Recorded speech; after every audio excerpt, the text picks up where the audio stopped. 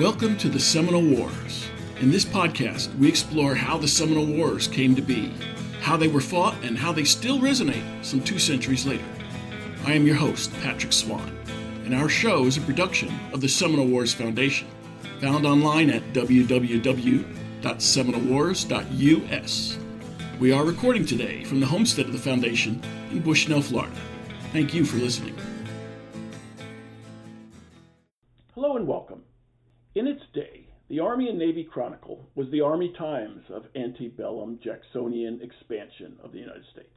During that time, the country became embroiled in a war that engaged half the United States Army in Florida. Volunteer militias of several states, with support and cooperation from the Navy and Marine Corps, joined the regular Army in an attempt to remove the native tribes from Florida. In what we today call the Second Seminole War, the Army and Navy Chronicle documented eyewitness accounts and served often as a primary source for news and information. One learns that at the time, this was not called the Second Seminole War, but it was referred to as the Florida War. The Army-Navy Chronicle was an amazing compilation of letters and reports from the battlefields and camps, with other multiple accounts of the same events from different eyewitnesses.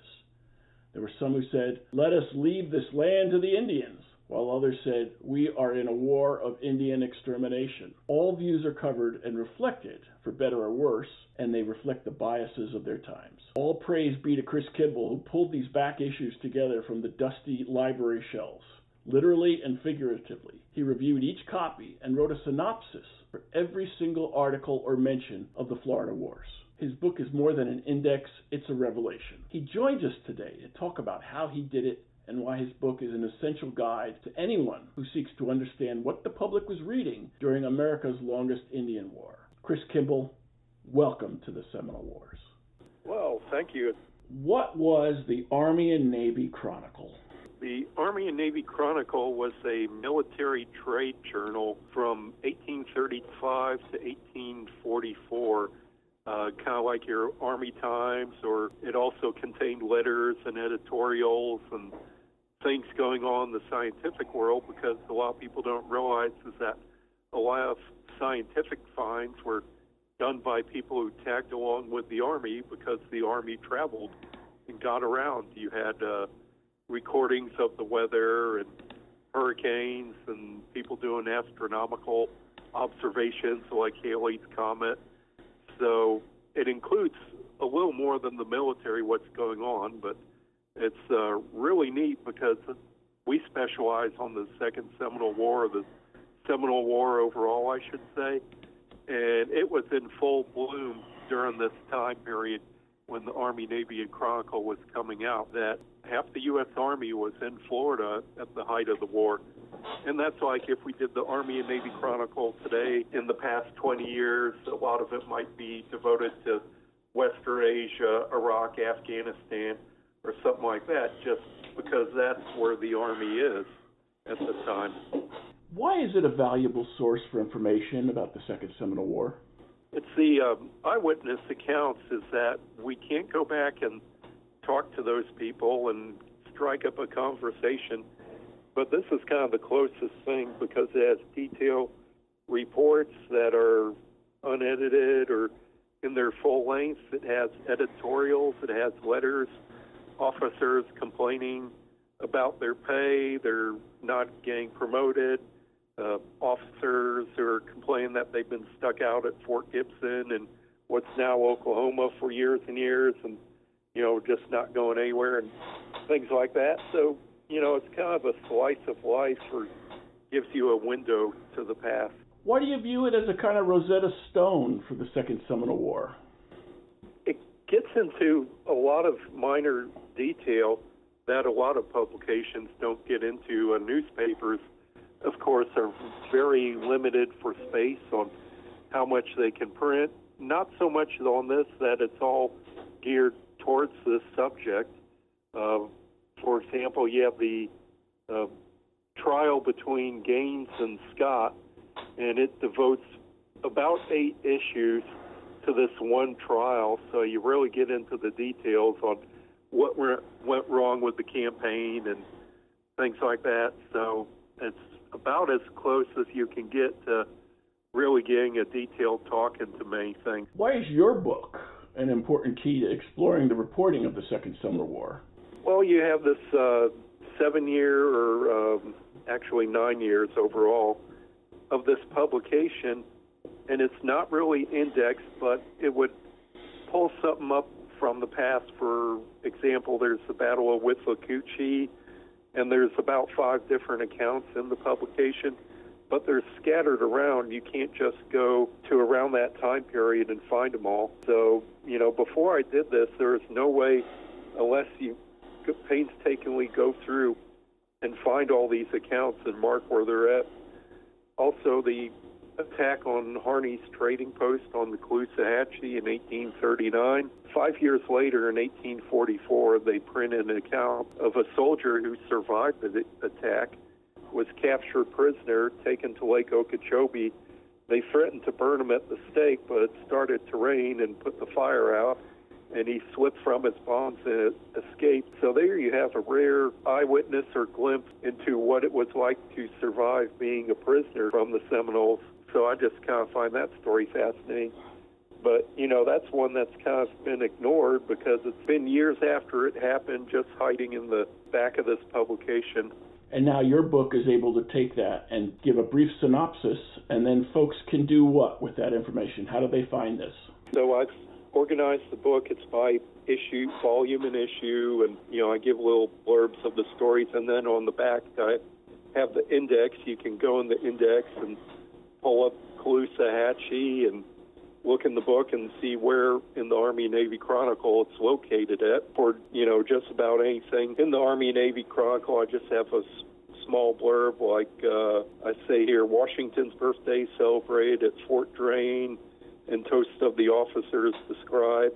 Just kind of gives an idea of what they might do. Since I can't reprint 6,000 pages from the Army Navy Chronicle, some people can look it up where it is in my book, and then they can reference the original issue, which is online under Google Books or HathiTrust, and go to the original issue and get more into detail on what it might say.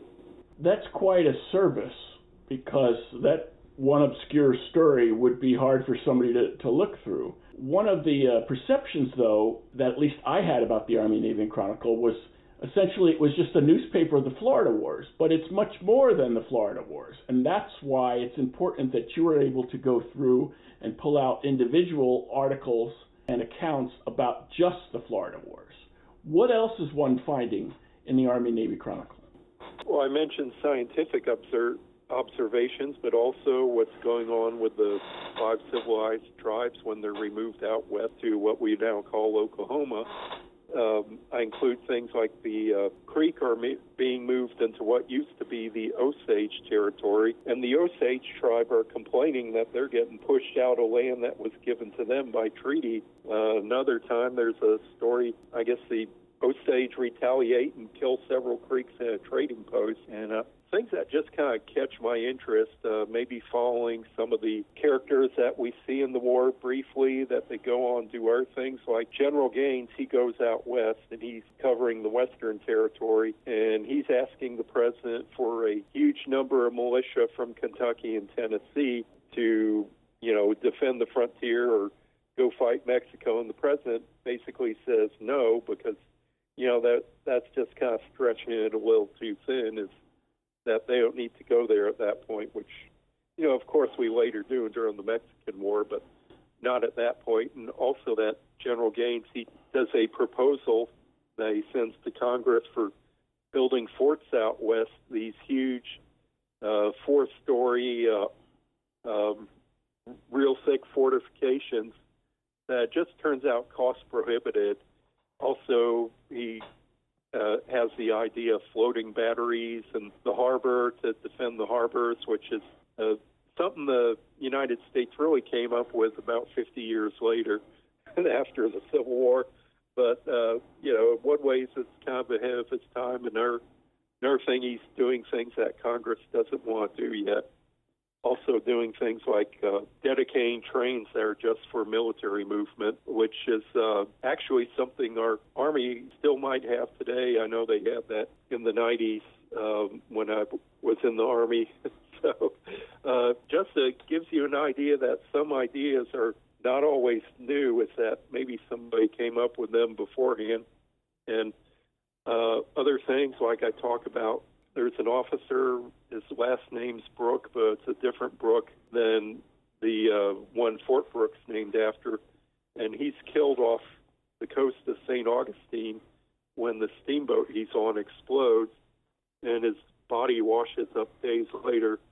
But, just some interesting things like that you don't hear about in the history much. Yes, so there was the National Intelligencer, there was the Niles Weekly Register, but those were general news, not just military news. So the Army-Navy Chronicle, while it wasn't all the Florida Wars or the Seminole Wars, as we call them today, it was at least Army and Navy news. And so one with an interest in the Army and Navy and the War Department in general could read it and find out a number of fascinating things about the part they played throughout the country. One of the things that is fortuitous with the Army-Navy Chronicle and the Second Seminole War is that it's published around the time of all the major battles. How did the Army-Navy Chronicle cover some of these, like, for instance, the Dade Battle? The Dade Battle, of course, it took several weeks for that to get to the press, and so it came out in bits and pieces, and finally they got Ransom Clark's account. But, of course, we're getting conflicting accounts and what's happening. Did the Indians scalp the soldiers lying there or not? There's conflicting accounts of that until General Gaines' party went and buried them, and Ransom Clark was actually traveling with them at the time. And Ethan Allen Hitchcock, he wrote a detailed report of what happened in the burial party and Ransom Clark's account, but he's saying, the bodies weren't touched at all, which I'm not sure I believe or not, because there's other accounts that, tend to say that they are alluded a little bit, but I think that Ethan Allen Hitchcock, he may have been kind of pandering to the press a little bit, trying to say that the men were kind of, not massacred or not so much mutilated in their bodies, give the families a little ease that things kind of went well and they died with their boots on, as they say. So how did the ANC report on the Battle of the Withlacoochee? The Battle of Withlacoochee, you have some of the detailed reports that were printed in the article, but they have conflicting points of view, too, because there was a contention that the Seminoles hit the Army when they were trying to cross the river and the militia stood back, but the militia had no way to cross the river, so the Florida militia is blamed for either cowardice of not running in and joining the battle, or that they did what they could, but they were just not in the right position to do anything. So you have those two conflicting views printed in the paper, and it gives you a more comprehensive view of the mass confusion that's going on at the time.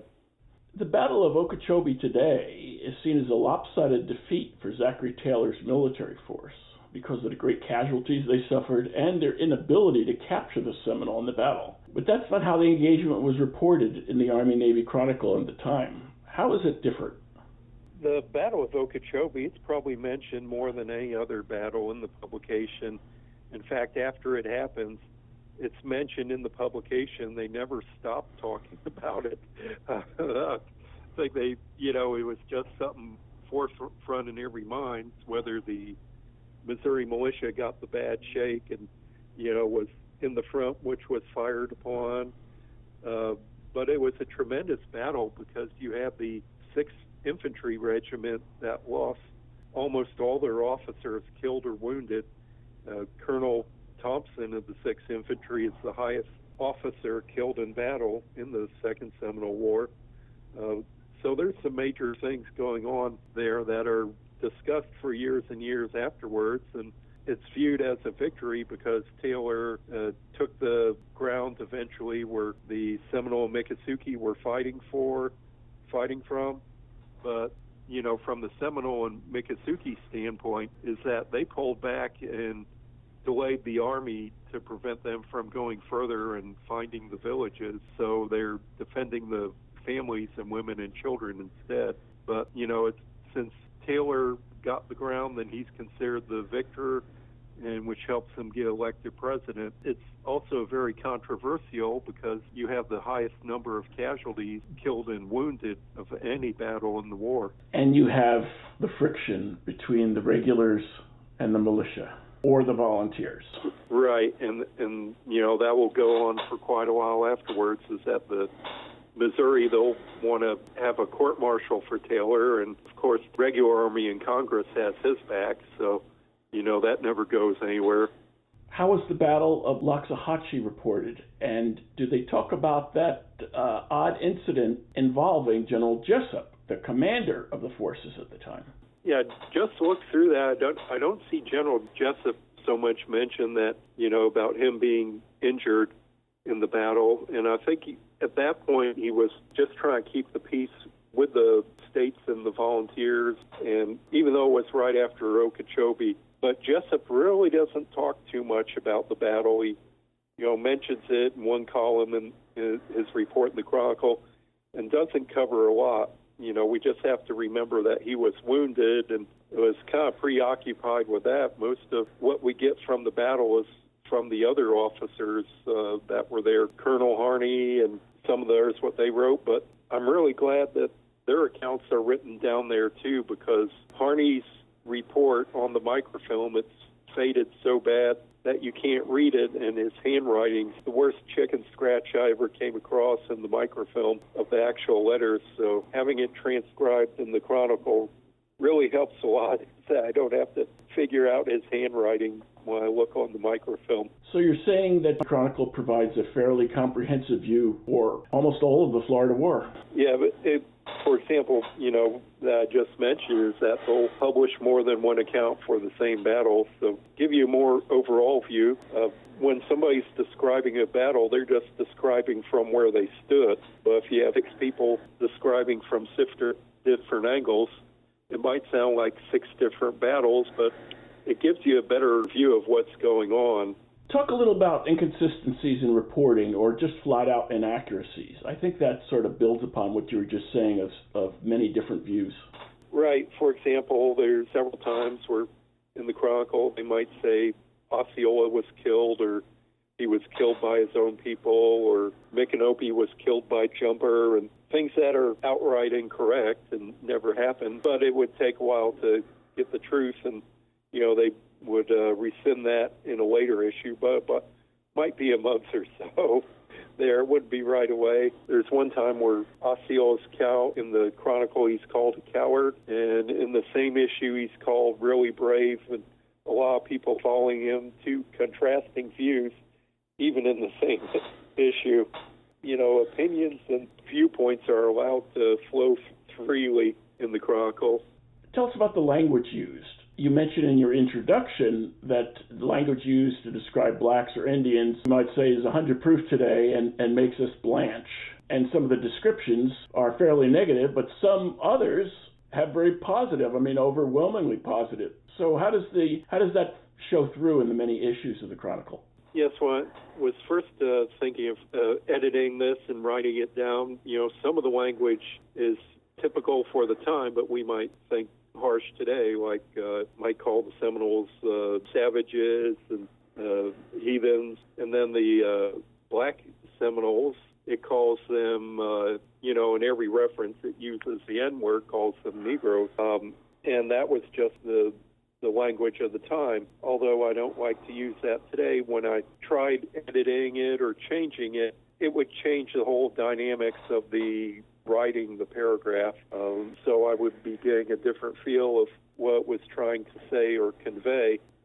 So I decided it's just easier to leave things printed as they were, or just give everything straight up and let the reader decide, work their way through it. And it gives a more, accurate viewpoint of the mentality of the people at that time.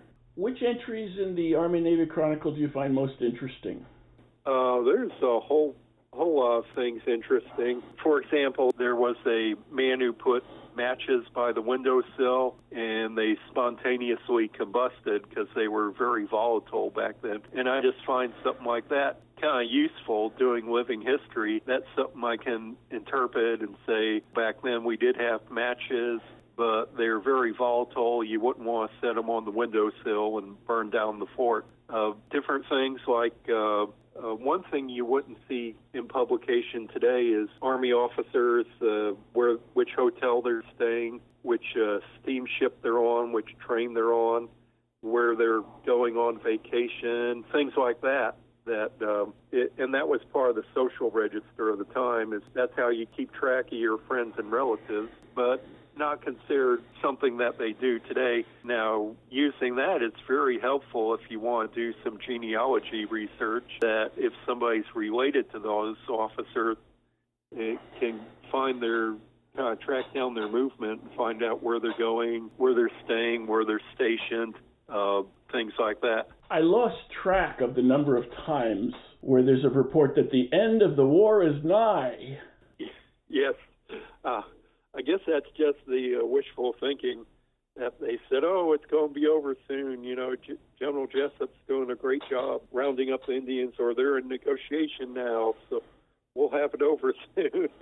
It really gets tiring of hearing. I know everybody want everything to end, but it's just very part of the colorful happenings in the Army-Navy Chronicle, and there's just some stories that are hilarious, I think.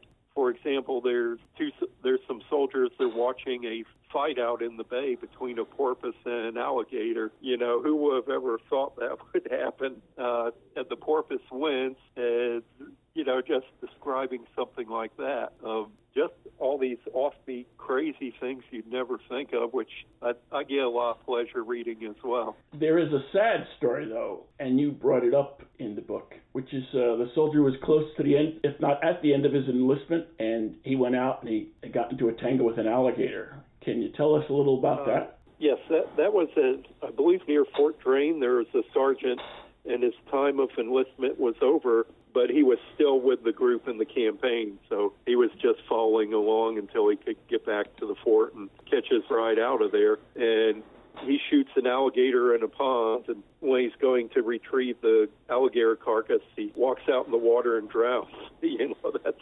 crazy. And he was close. He was 100 yards from his unit or so?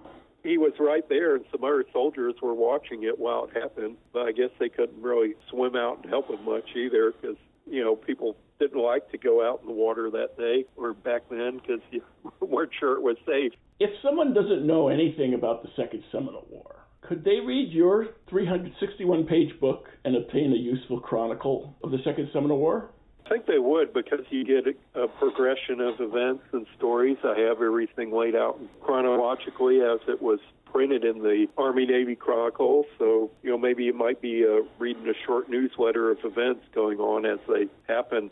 I look on everything that I printed is that I don't reprint the whole story. I reprint a few lines or a paragraph, so it's kind of like that news crawler that's crawling across the screen and gives a couple sentences of something that's going on somewhere else, and, you know, you can start flipping around to find more information. You mentioned that once you go out and look for a journal entry that you've seen, the one-line news flash, you're likely to become glued to reading the entire issue. Yes, that's my problem, is that there's so many things in there that's going on. For example, there's an incident of the Navy in Pensacola, and there's some French ships that show up, and I guess the Americans do a mistaken protocol and don't salute them properly and almost create an international incident and, you know, almost have France threaten war on us in Pensacola Harbor. It's just so fascinating like that. It's the way everything snowballs sometimes, and it's just these little personal incidents in history that, you know, we might not remember about.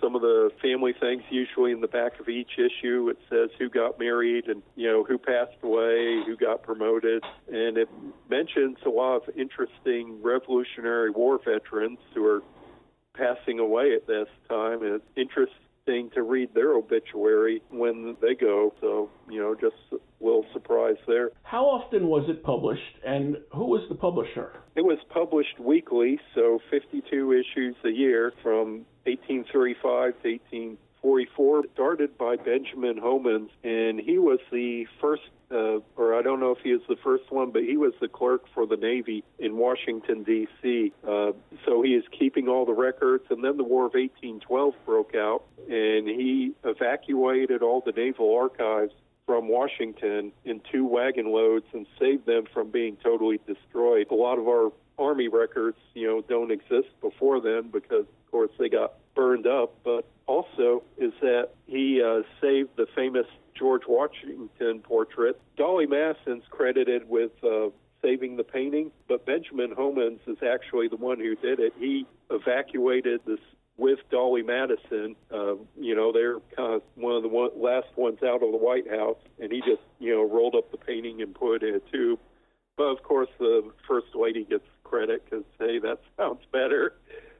Benjamin Homans, so he starts publishing first as a naval journal and then the Army Journal, and they combined them into the Army-Navy Chronicle. And this went on for 6 or 7 years, and then he went bankrupt. He ran out of money, and, it was halted for about 8 or 9 months in 1841, which, is difficult that there's some things on the war that, are missing because we don't have those. And then the publication was bought out by a William Q. Force, who was him and his father had a printing business or government publication business. They were in a scandal about the Declaration of Independence, that they had printed copies of the Declaration, and I guess we're passing them off as real copies there. So, controversy there. So they ran the Army-Navy Chronicle for another year and a half or 2 years after Benjamin Homans, and then it ceased publication altogether. The problem with the Army-Navy Chronicle was that it was a subscription service that the people paid $5 in it before they got the issues, and $5 was an exorbitant amount of money back then. The average soldier in the Army was paid $6 a month. So, $5 back then, today it might be $800 or $1,000 in advance. That's a lot of change to put towards a journal. The average newspaper cost at the same time was about 3 cents. So, there is a big difference on that. And then also is that the audience that they're trying to get to was the Army officers. They're catering mainly to the regular officers. Well, there's only so many of those guys around. The U.S. Army's small. It gets to a large number of 12,000 soldiers in the whole U.S. Army, and then there's, I think, something like 700 officers. I don't remember the exact count. It is in the congressional records. But I did the math one time and figured out that if he was going to stay in business for the publication, he probably needed about 3 times that many people subscribing. And not all the officers subscribed. A lot of them couldn't afford $800 or $1,000 off the cuff to pay for it. And if you're targeting naval officers, you don't need a whole lot of copies on a ship. Right, yeah. And even in the Army camps is that, they'd get one copy at the fort and the officers would pass it around, so they're not all getting subscriptions. Why bother if you can just read it and share it with your buddy? There's a little bit of mystery with this publication, because if you find it online at Google Books or the Hathi Trust, you follow each issue, and then all of a sudden, there's this huge gap. 8 months, nothing there, and nobody says anything about why there's a gap. And these sources, the Google Books, and they don't mention, they say that they're encompassing all this time, and you're wondering, did they just forget to scan it? What happened to these mystery copies? What did you find out about why they were missing them? Well, to make things worse is that the page numbers jump, so that it seems like we're really missing an issue. But, I'm thinking, what happened? Did all those issues get stacked in a warehouse and it burned down, or what happened? So I spent years trying to track down as many issues as I could find, and went to different university libraries and saw what they had in their collection. And finally, after I got this published, you found it's like a one-issue, 8-page, almost like an insert. It says supplement to the Army and Navy Chronicle, and it's 8 pages of course, Benjamin Homans, the editor, just explaining to him what went wrong and why they had to cease publication. He says, we were short $10 and couldn't even buy paper to print it on.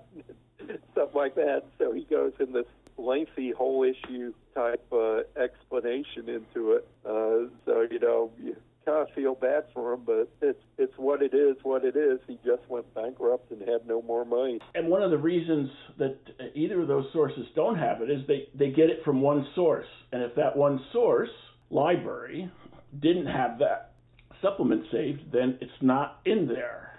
Right. I guess everybody considered it a special issue altogether, and it's not in the volumes because most libraries will have everything in bound volume, and since it's a supplement, it's a separate piece. But then again, on the same thing, there's an issue that has on the back a supplement of, I think, the Colt revolving rifle or something like that. And it's a big supplement at the back of the volume. So, it's never consistent on what you get. Also, different volumes I've gone through on Google or HathiTrust, they have pages missing, so I've had to go back, and I've gone back to some of the actual issues and publications and had to look up those pages and get copies of them because, I guess when all those issues are scanned in at Google, the library copy they had just had those issues missing or pages missing, so it's been a real hunt to try to track down everything to get as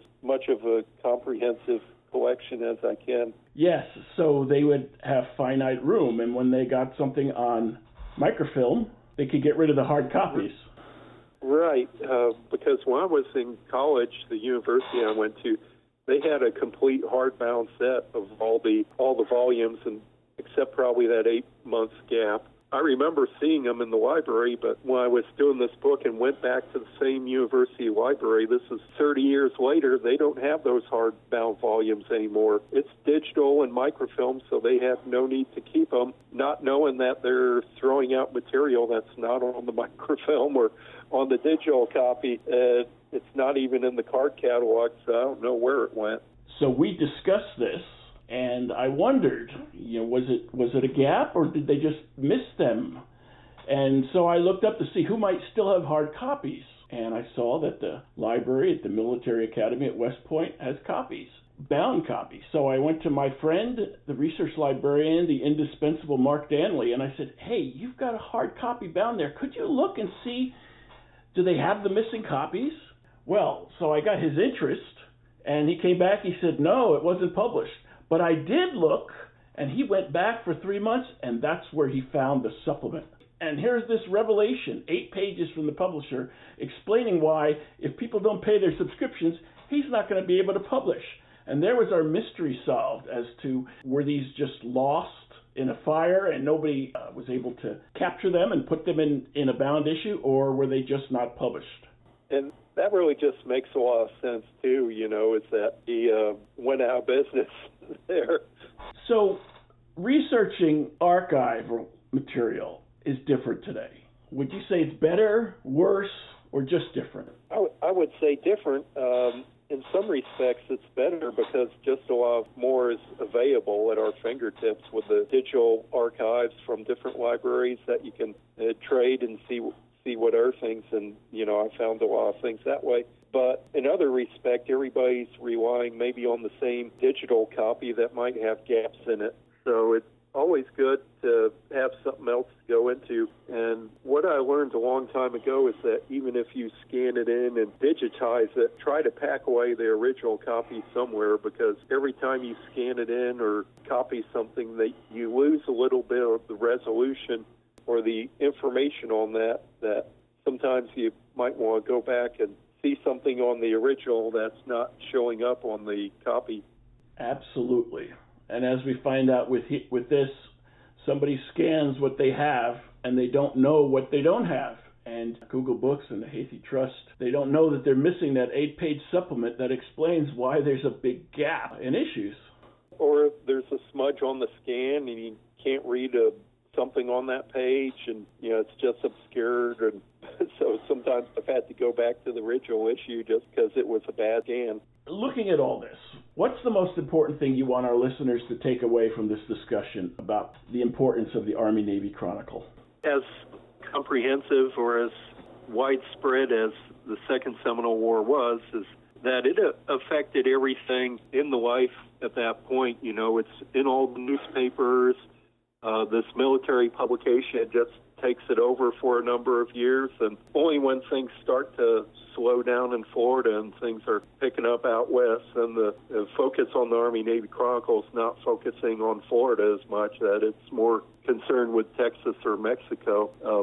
But just to see how big a part it was in American history, that's really been forgotten. Chris Kimball, thanks for joining us. Oh, thank you. It's a pleasure.